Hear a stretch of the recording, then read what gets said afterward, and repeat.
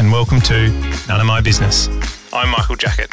This is a business podcast, but mainly it's about people and their business. It's driven by my own curiosity and passion for learning from every conversation. Rachael Powell, welcome to the podcast. Thank you very much for having me. It's a pleasure being here. Thank you. So, Rachael, the interesting thing I think that I recognise in your career, which is something I wanted to dig into on this and get a bit about your experiences and your personal views around, the consumer product world. I say this to all my guests, but I try not to know too much or look too much in depth in what you've done and experienced, because I like to hear it firsthand from you. But I obviously could see that you've done a lot around consumer product and FMCG from a marketing perspective, and those brands are major household global kind of brands, which is often there's interest in that alone, what it's like working inside those environments. So do you want to just give me a bit of a rundown or just a few details about what your current role is, and what, and what you're doing there, and, what the day-to-day looks like for you? Yeah, sure. So my current role is Head of Consumer and Market Insights at Google for Australia and New Zealand. What I get to do, that sounds like a fancy title, but what I get to do every day is basically spend time understanding people. And that's kind of why I do what I do and why I've been on this career path, which is people are just so complex and contradictory, and their head thinks one thing, the heart feels another, and the hands do a third. And you're trying to kind of match all those bits together. And that's what I like to do, understand people, tell their stories internally to basically drive change within business, to guide strategic choices, whether that's internal choices or kind of external comms choices. How do we keep those incredibly interesting people at the heart of it? And whether that's kind of on the B2C side or even on the B2B side, because I'm sure as marketers, we like to think we're far more rational than the average consumer, but turns out that's not necessarily the case. Sorry. No. So I think, just interesting around that storytelling. The more I do within sales and marketing, really, this theme of storytelling is just, trumping out to me a lot at the moment, through all different areas. And so maybe, maybe you can sort of just talk about what that looks like for you, within Google and within the type of work that you do and insights, how important, I suppose, is that storytelling element, and who do you find that you're sort of siding with trying to tell the story? You've got you wear your business hat, but then you wear this consumer and insights hat as well, and do you find yourself sort of trying to side with, I need to tell the story of the consumer so that the business can make good decisions? Is that something that's present for you? Yeah, absolutely. I think if I take this piece by piece, so how important is storytelling? Hugely in the insight space, because at the end of the day, we're not necessarily the decision makers. That might be marketing or sales. We are the influencing function. And influence, you need to be able to tell stories that are compelling. And I think in data and insights, only when I first started out, I used to just tell people numbers. 66% of people think this, or 87% of people think this. And there's nothing compelling. There's nothing that really resonates with people. So I think an insight, and I'll tell you one of my favorite insights or examples. The insight was basically 66% of Aussie mums are too tired, both physically and mentally, to be the type of mums they want to be. A standard survey, done some call that went next to it. Yeah. And that was how the research got initially presented, 66%. The way we then took that and talked about that internally within the organisation was not 66%. It was, I want to be Mary Poppins, but I feel like the Grinch. Yeah. And it's such an interesting, different way of talking about it. And it's something that someone not in insights can start to repeat and retell the story. Yeah. And that consumer insight then becomes truth and kind of widely shared and forms or starts to form the basis of our decision making. So in insights, storytelling is huge, and we're not necessarily taught that way. We're taught data and methodology and questionnaires. Yeah. So very, very important. Having said that, I think the balance between consumer and commercial is also very interesting, because a lot of people will come back with, well, this is the insight or this is the data point. But if I can't turn that into a commercial reality, it's not going to help me do my job or help the What's business it worth? grow. And Yeah. I often tell insights person, like, go and make friends with finance. The best thing Mm, you can do is spend a ton of time with finance, understanding and learning P&Ls and profit and sales choices, because if you spend time with those other functions and can speak their language, you'll be better at insights, because you won't just be kind of sharing random insights to actually yeah. helping make choices. Yeah, absolutely. I mean, I make it a mission of mine anyway to make friends with the people in finance, because they ultimately hold the keys to to a lot of the things that you're trying to. So, okay, so I think there's a lot that we'll dig into around Google and your insights role, but to sort of contextualize that, do you want to give us a bit of a run through of some of the sort of major milestones and companies within your career that sort of got you to this, and also I'd be interested to sort of talk about what sort of how you got into marketing as a choice, or as an industry as well, a little bit. Yeah, absolutely. So my favorite course at uni was consumer behavior. I don't know if you've ever sat in a course and suddenly been like, wow, my mind just exploded. But that was consumer behavior for me. I was like, people are so interesting, and you can actually kind of shift their perceptions and how they think.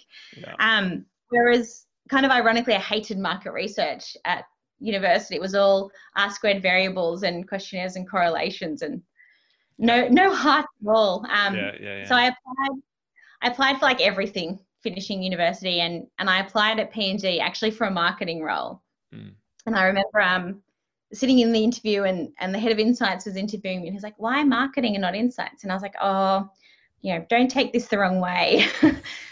I'm not that interested in like just data and numbers and questionnaires. I'm more interested in like people and how they think and creating things that speak to them. And he was like, oh, I think you've got entirely the wrong impression. And he talked a lot about being the voice of the customer and customer centricity, and how being able to kind of share consumers' perspectives and stories should actually set strategic direction for the company. And FMCG is built on marketing and insights. That's the foundation. That's the engine. And that's certainly, I think, the craft that you learn growing up in FMCG. Yeah, it's interesting that, I wonder how, like that sort of rule of thumb, or that, that FMCG is built on marketing and insights. Sometimes I wonder, living in the industry for a while and coming at it from different angles, just how much that actually resonates on a day-to-day level. Like it's, sometimes it's very easy for things to get, for people to get so obsessed and consumed in what they do that they kind of lose sight of that bigger picture, and so they tend to not include some of these fundamentals into what they're doing around decision making and stuff, and it's ultimately at the detriment of that strategy or that decision. I don't know if you've got any thoughts around that.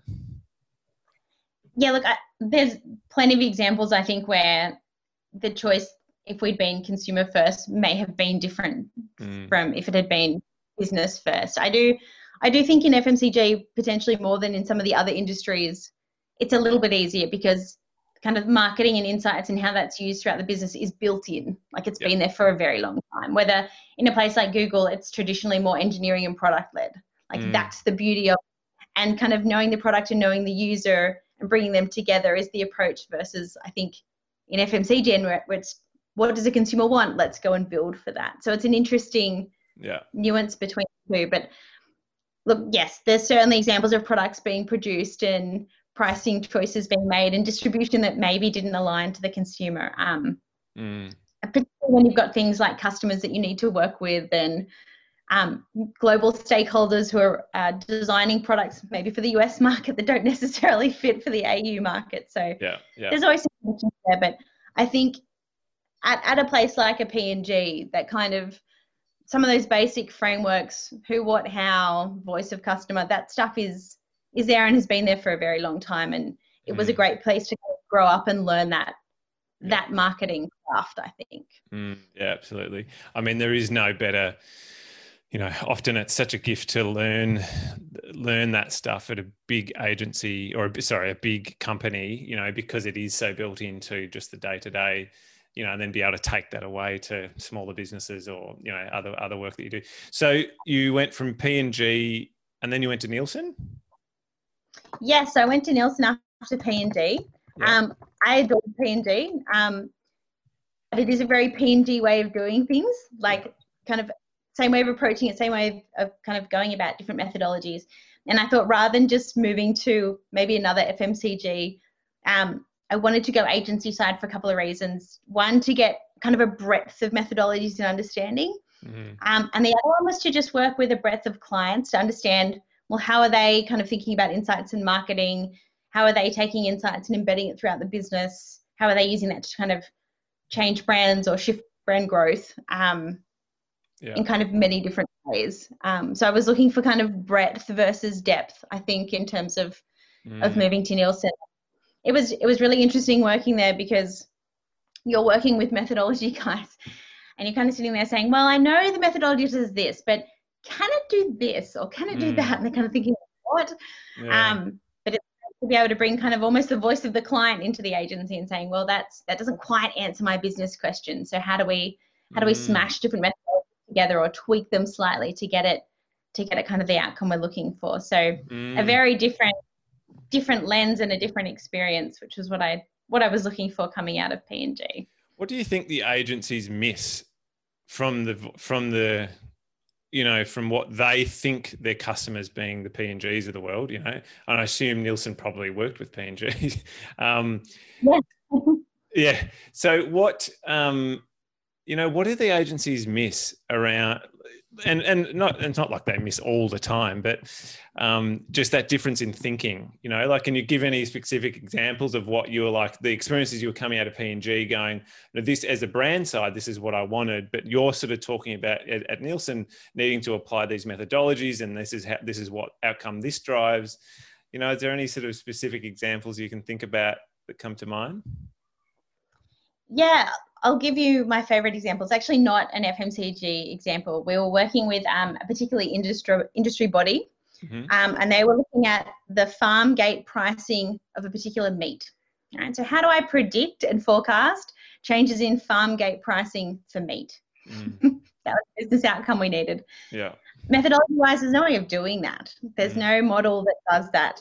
But if you kind of look at price and promotion modeling and market mix modeling and you smash them together, you can actually predict using things like wheat pricing and the number of particular animals you have in your farm. You can actually model and predict it. So it was working together to say, okay, if we start with the business outcome instead of the methodology and work backwards versus kind of starting from a purist methodology point of view. I think sometimes in insights, 90% there, 80% there, and then make the decision is maybe good enough versus it needing to be 100% perfect data. And certainly within agency side, I think the standard, and rightly so, is kind of perfect methodology. But sometimes the client side, it's, kind of good enough. And then I'm going to use my experiences to kind of make that decision on top of the data that I am able to get quickly is maybe some of the tension. And I think the other one is just implementation. So on agency side, you're very focused on the right methodology and the results. But on client side, how do I actually take this and make this work with a range of different functions, not just marketing, but whether it's sales or supply chain, or you're going into a factory and saying, well, actually now I need to completely reconfigure the shape of the bottle based on the research, and saying, well, we can't do that. It costs $10 million. So it's some of that commercial house and implications of what you're recommending that's very difficult to do agency side. And it's only when you're embedded in the business that you're kind of able to apply that more commercial lens to whatever it is you're recommending. Yeah, well, I suppose they're more, you've got a bit of a rifle focus in the agency, and your focus is to get the data and the research of your component, which is only a component of what the brands are dealing with. So you've got to get that perfect. And so, I suppose there's that tendency to go, we're going to take longer and make sure that the methodology works and make sure that it's rock solid. But at the end of the day, like we said at the start, like that's just one piece of the puzzle of this story that you've got to tell as a brand, and you've got to feed everything else in. So sometimes it's quicker rather than, you know, longer and perfect is sometimes better, I suppose. So what was after, how long were you at Nielsen for? So I was at Nielsen for just under 6 years, although I did have some mat leave there. I had my two beautiful babies during that time. Right. And so did a couple of different roles, and they were wonderful during that time. And then coming out of that, I was looking for kind of the next learning opportunity, and a great opportunity arose at Gelique, which is a global skincare company, but their global team is in Australia. And it's hard to get global roles in this market. Totally. So I jumped at the chance at being able to do kind of a head of global insights role without necessarily needing to move overseas at that particular time. And that's a much smaller company as well. So it's moving from, you know, huge companies in Nielsen and P&G into basically a small to medium business. We had the factory was still down in South Australia, and, you know, we were a team of maybe like 15, 20 people. That was the entire global cross-functional team. Yeah. Which is great. You wear so many hats. I started out leading insights, and by the end of it, I was also heading up the internal creative team. I've never managed creatives before. I think they looked at me like, what on earth are you doing managing us? But it was incredible, like, to be able to kind of work with them and learn that space and be able to bring some consumer insights and stories to kind of what they were doing creatively. It was really great. But yeah, many different challenges. It was actually a business turnaround as well. And the CMO, Andrea Martins, was fabulous. It was my first kind of really big business turnaround, multiple markets. China was like basically our biggest market. So completely different culture and group of consumers to work with. So I think just another learning experience. I think when you're young, maybe in your early 20s, and certainly I was, it was more about how do I go up as quickly as possible. And then it became much more about breadth and interesting experiences and what can I learn and how can I grow and stretch. And that's certainly, I think, kind of what I've looked for in each progressive company or role that I've moved into. Did you seek out the changes, or they sort of, you know, did they kind of stumble along, or, you know, did you make it like you've sort of gone from brand to agency, back to brand, and then back to now Google? But did you seek out those changes at those times, or are they just circumstantial, or, you know? A bit of both. I think a wise person once told me, you know, you kind of know when you're ready to move on. It's usually when you've kind of delivered about 85% of what you need to. Yeah. And the last 15% is probably like something that's going to take a long time to deliver and isn't the low-hanging fruit. Yeah. But I certainly felt for each of my roles, I got into a place where I'd learned tons of what I needed to learn. I'd given almost as much as I needed to give, and I was starting to think about the new opportunities. But certainly in looking for those new opportunities, it was usually a case of actually sitting through and being like, okay, well, what am I looking for?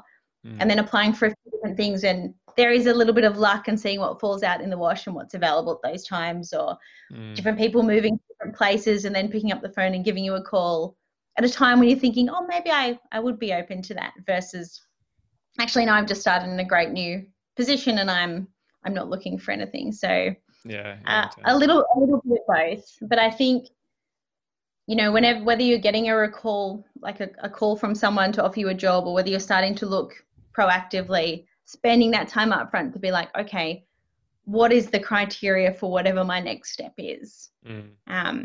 It's really important to think through. I actually write it in an Excel sheet and kind of almost score opportunities against it, because it's very easy to get flattered or head down a different path than maybe the one that you want.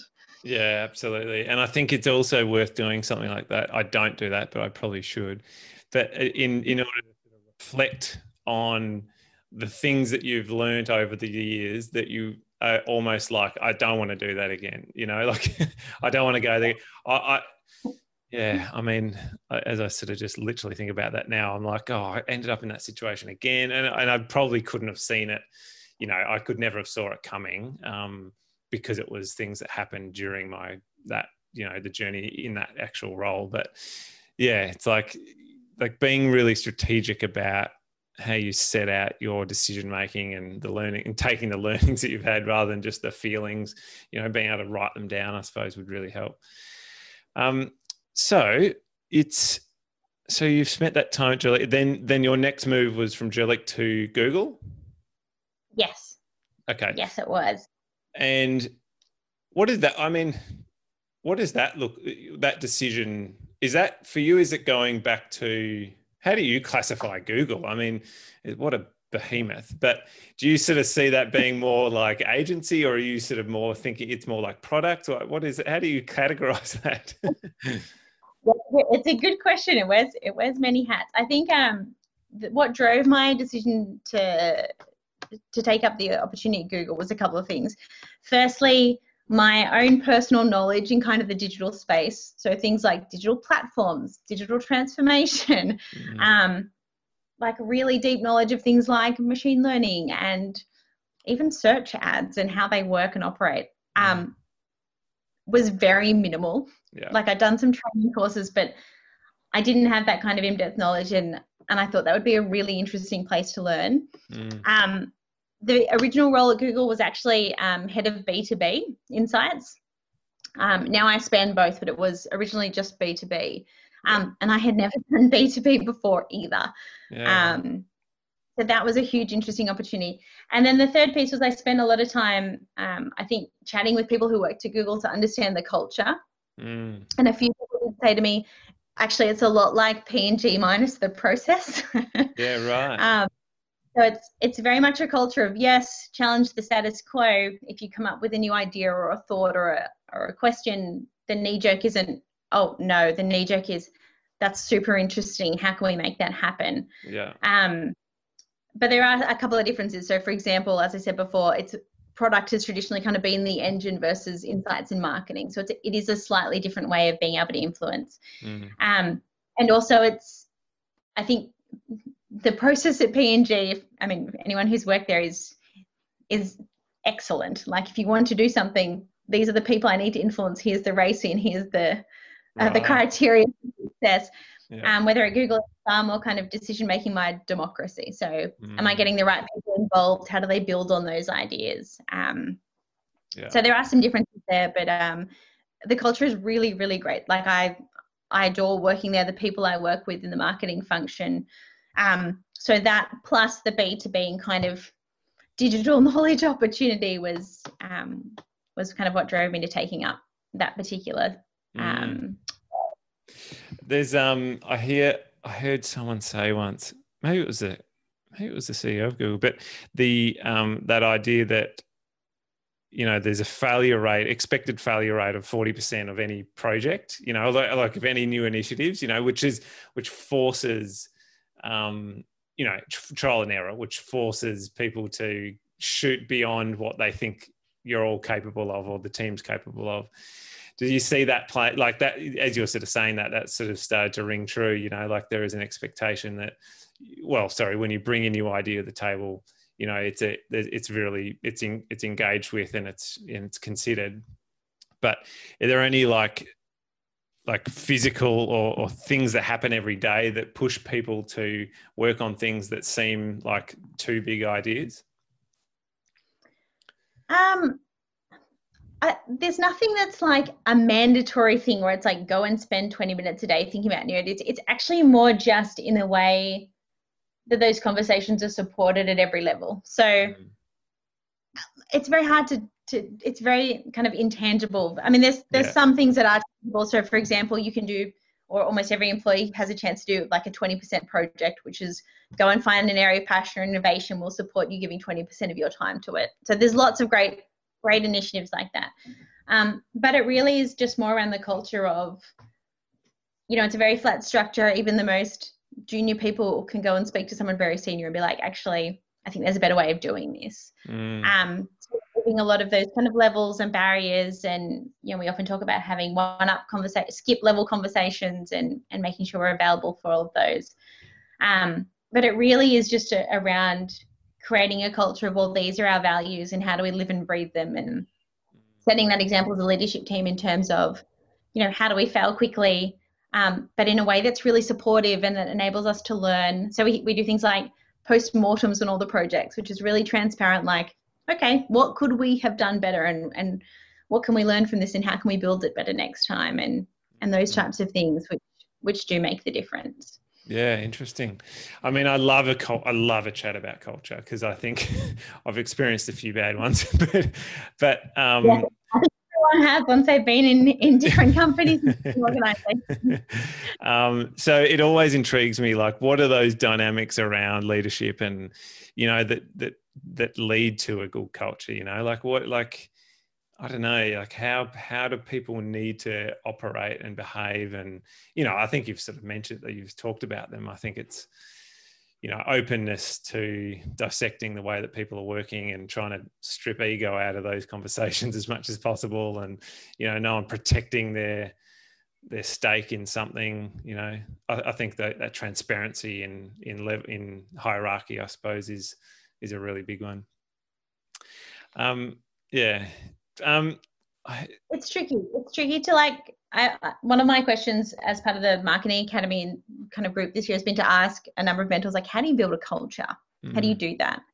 And, some of it's just basic stuff. Like, are you clear on what the culture is that you want it to be? Are you clear on the behaviors that you're going to recognize and reward? And are you measured against them? And are they part of your performance review? And then a lot of it is just leading by example, and even to the point of, okay, are we as a leadership team calling each other when we're seeing each other demonstrate behaviors that may not be in the right space, and setting expectations for what that looks like. We often talk about, at Google, it's being googly.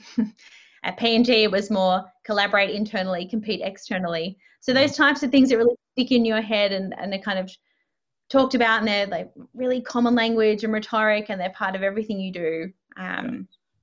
But it takes time to transform and build cultures. And also in big organizations with a lot of people coming and going, so the people that are coming in, they have to be able to pick up quickly what that new cultural expectation is, and so they, so it has to be so authentic, because if it's not being seen by people coming into the business, then they'll just go, oh yeah, that's something that people talk about, they don't actually do. Yeah. And then there's no then the culture is out the window. So obviously, yeah. I was going to say, it's a great point. Interestingly, both P&G and Google have, within their kind of recruitment criteria and what you look for in interviews, like a series of questions and criteria that specifically get it, like the how. So not so much what you delivered, but how you went about and delivered it. And there are specific behaviors that are looking for and that need to be demonstrated to make sure that that cultural fit is going to be there. Yeah. Whereas at some of the other companies I've worked at, that hasn't been part of the recruitment or interview process, and the cultures maybe aren't as strong for a number of reasons. But that is an interesting one in terms of how you hire people and how you bring in people into the business and into the team as well. It's almost like diversity of experiences and thinking, but some potentially common hows and values that kind of underpin that. Have you had a lot of experience with hiring people and building teams, like directly yourself? Yes, I've had the pleasure at Google of undertaking interviewer training and being one of the people that does the interviews and building out teams. Interestingly, even at P&G, junior people get involved in interviewing, so we take interns in to get in that space as well. Yeah, great. So it's something I've enjoyed being involved in the whole time, and thinking about. One of the things that I got taught early on is that balance of, you want diversity of thinking in the team. Like, you want different strengths, and you need to balance that out. But having kind of common cultural understanding and values is also something to kind of look for and be conscious of as well. So it's an interesting balance between the two. That is interesting. As you said that, I kind of was reminded of the what's his name? David Attenborough's latest, like environmental documentary, and he talks about the solution to this problem that we've all got on our hands is biodiversity, which is, like it's so simple. It's like the more diversity you have, like nature is filled with that already. So, take that learning, pull it into what we build as humans, and have more diversity, people bring different experiences. It's a no-brainer. but I didn't actually, and I was like, and I've walked away from watching that documentary just going, oh yeah, that's such a no-brainer. That's the goal. So that's the measure. That's what we've got to point to, and that's what we've got to try and achieve. But in doing that, there's obviously a lot of management around culture fits, because not everyone comes from the same culture, and some people are going to come from really bad ones, some are going to come from really good ones. How does that work when they're combined? And these places like Google, I assume, which you can comment on, they're a melting pot of lots and lots of people with lots and lots of different experiences. Yeah. Yeah, brilliant. It's there is such a celebration of diversity and inclusion at Google. Like the amount of thoughtfulness that goes into ensuring that and programs to support that is second to none from what I've seen. And it does make such a difference. Like if we all think the same way, we're gonna end up with just the same outcome. But if you've got people to challenge you and bring those different experiences, and it comes from different business experience, but also just life experiences and lenses and viewpoints, it's so additive.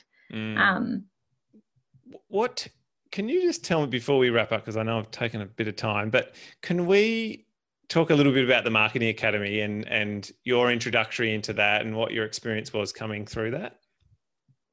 Yes, I've adored the Marketing Academy. I didn't really know what it was, to be honest. And then a few people mentioned it to me as a kind of business leadership course. But it's hugely more than that. Yeah. I think it's been a lot about personal leadership that's impacted me both at work but also in life.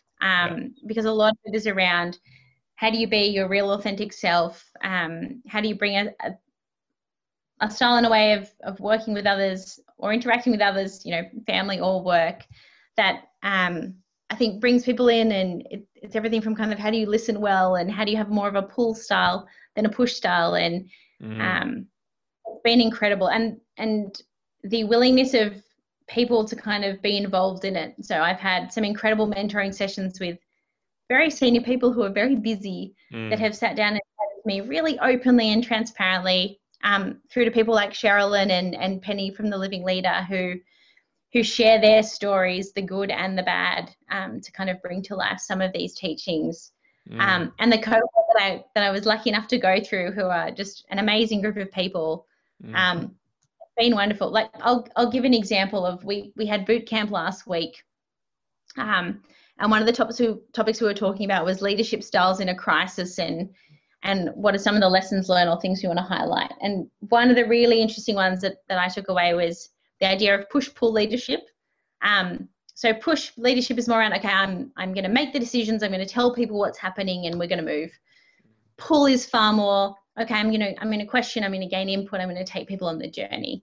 And that's probably where you want to play more of. There's no kind of 100% one or the other, but majority kind of more be in pull. You bring people on the journey, far more engaged workforce. But in the pandemic, you end up being in many instances more push because you're making tough decisions quickly. And the conversation was around, well, if you're in kind of a push space, how do you empower your employees and how do you give them some of that power back? So things like, well, if I'll take a hypothetical scenario, your budget got cut, but you still need to deliver really strong targets, and that was kind of the mandate. No, this is what we're doing. How do you kind of change that conversation to get your team motivated? So it could be things like, if we knew we could do this, how would we go about it? Yeah. Or if we took that assumption, got rid of that assumption, we said, okay, if we took away that assumption, then how could we do it? Or if you were me, what would you do? Or if I wasn't here, how would you tackle it?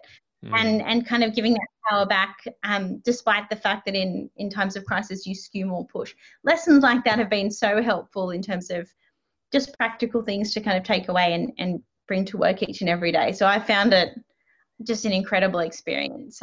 One I would very highly recommend. Yeah, well, it's something. When I contacted you, I mentioned that a friend of mine, Jules Lund, he'd done it, and when he told me he was doing it, I was like, oh, you bastard. Like, I've been looking at that. I'd sort of had my eye on that for a couple of years, going, one day I'll kind of get to that. But I've been a bit of a Marketing Academy fanboy just from a distance for a while, just loving the kind of content and the people, and sort of seeing the impact that it's having on that kind of thing. Like it's a course for people and humans that are going to go out there and impact companies and make them better companies, because at the end of the day, they're full of humans. And, if we can connect better with humans as leaders, then we're going to do a better job. But yeah, I just think it's such an amazing thing, that exists to purely inject better thinking and better people inside these organizations is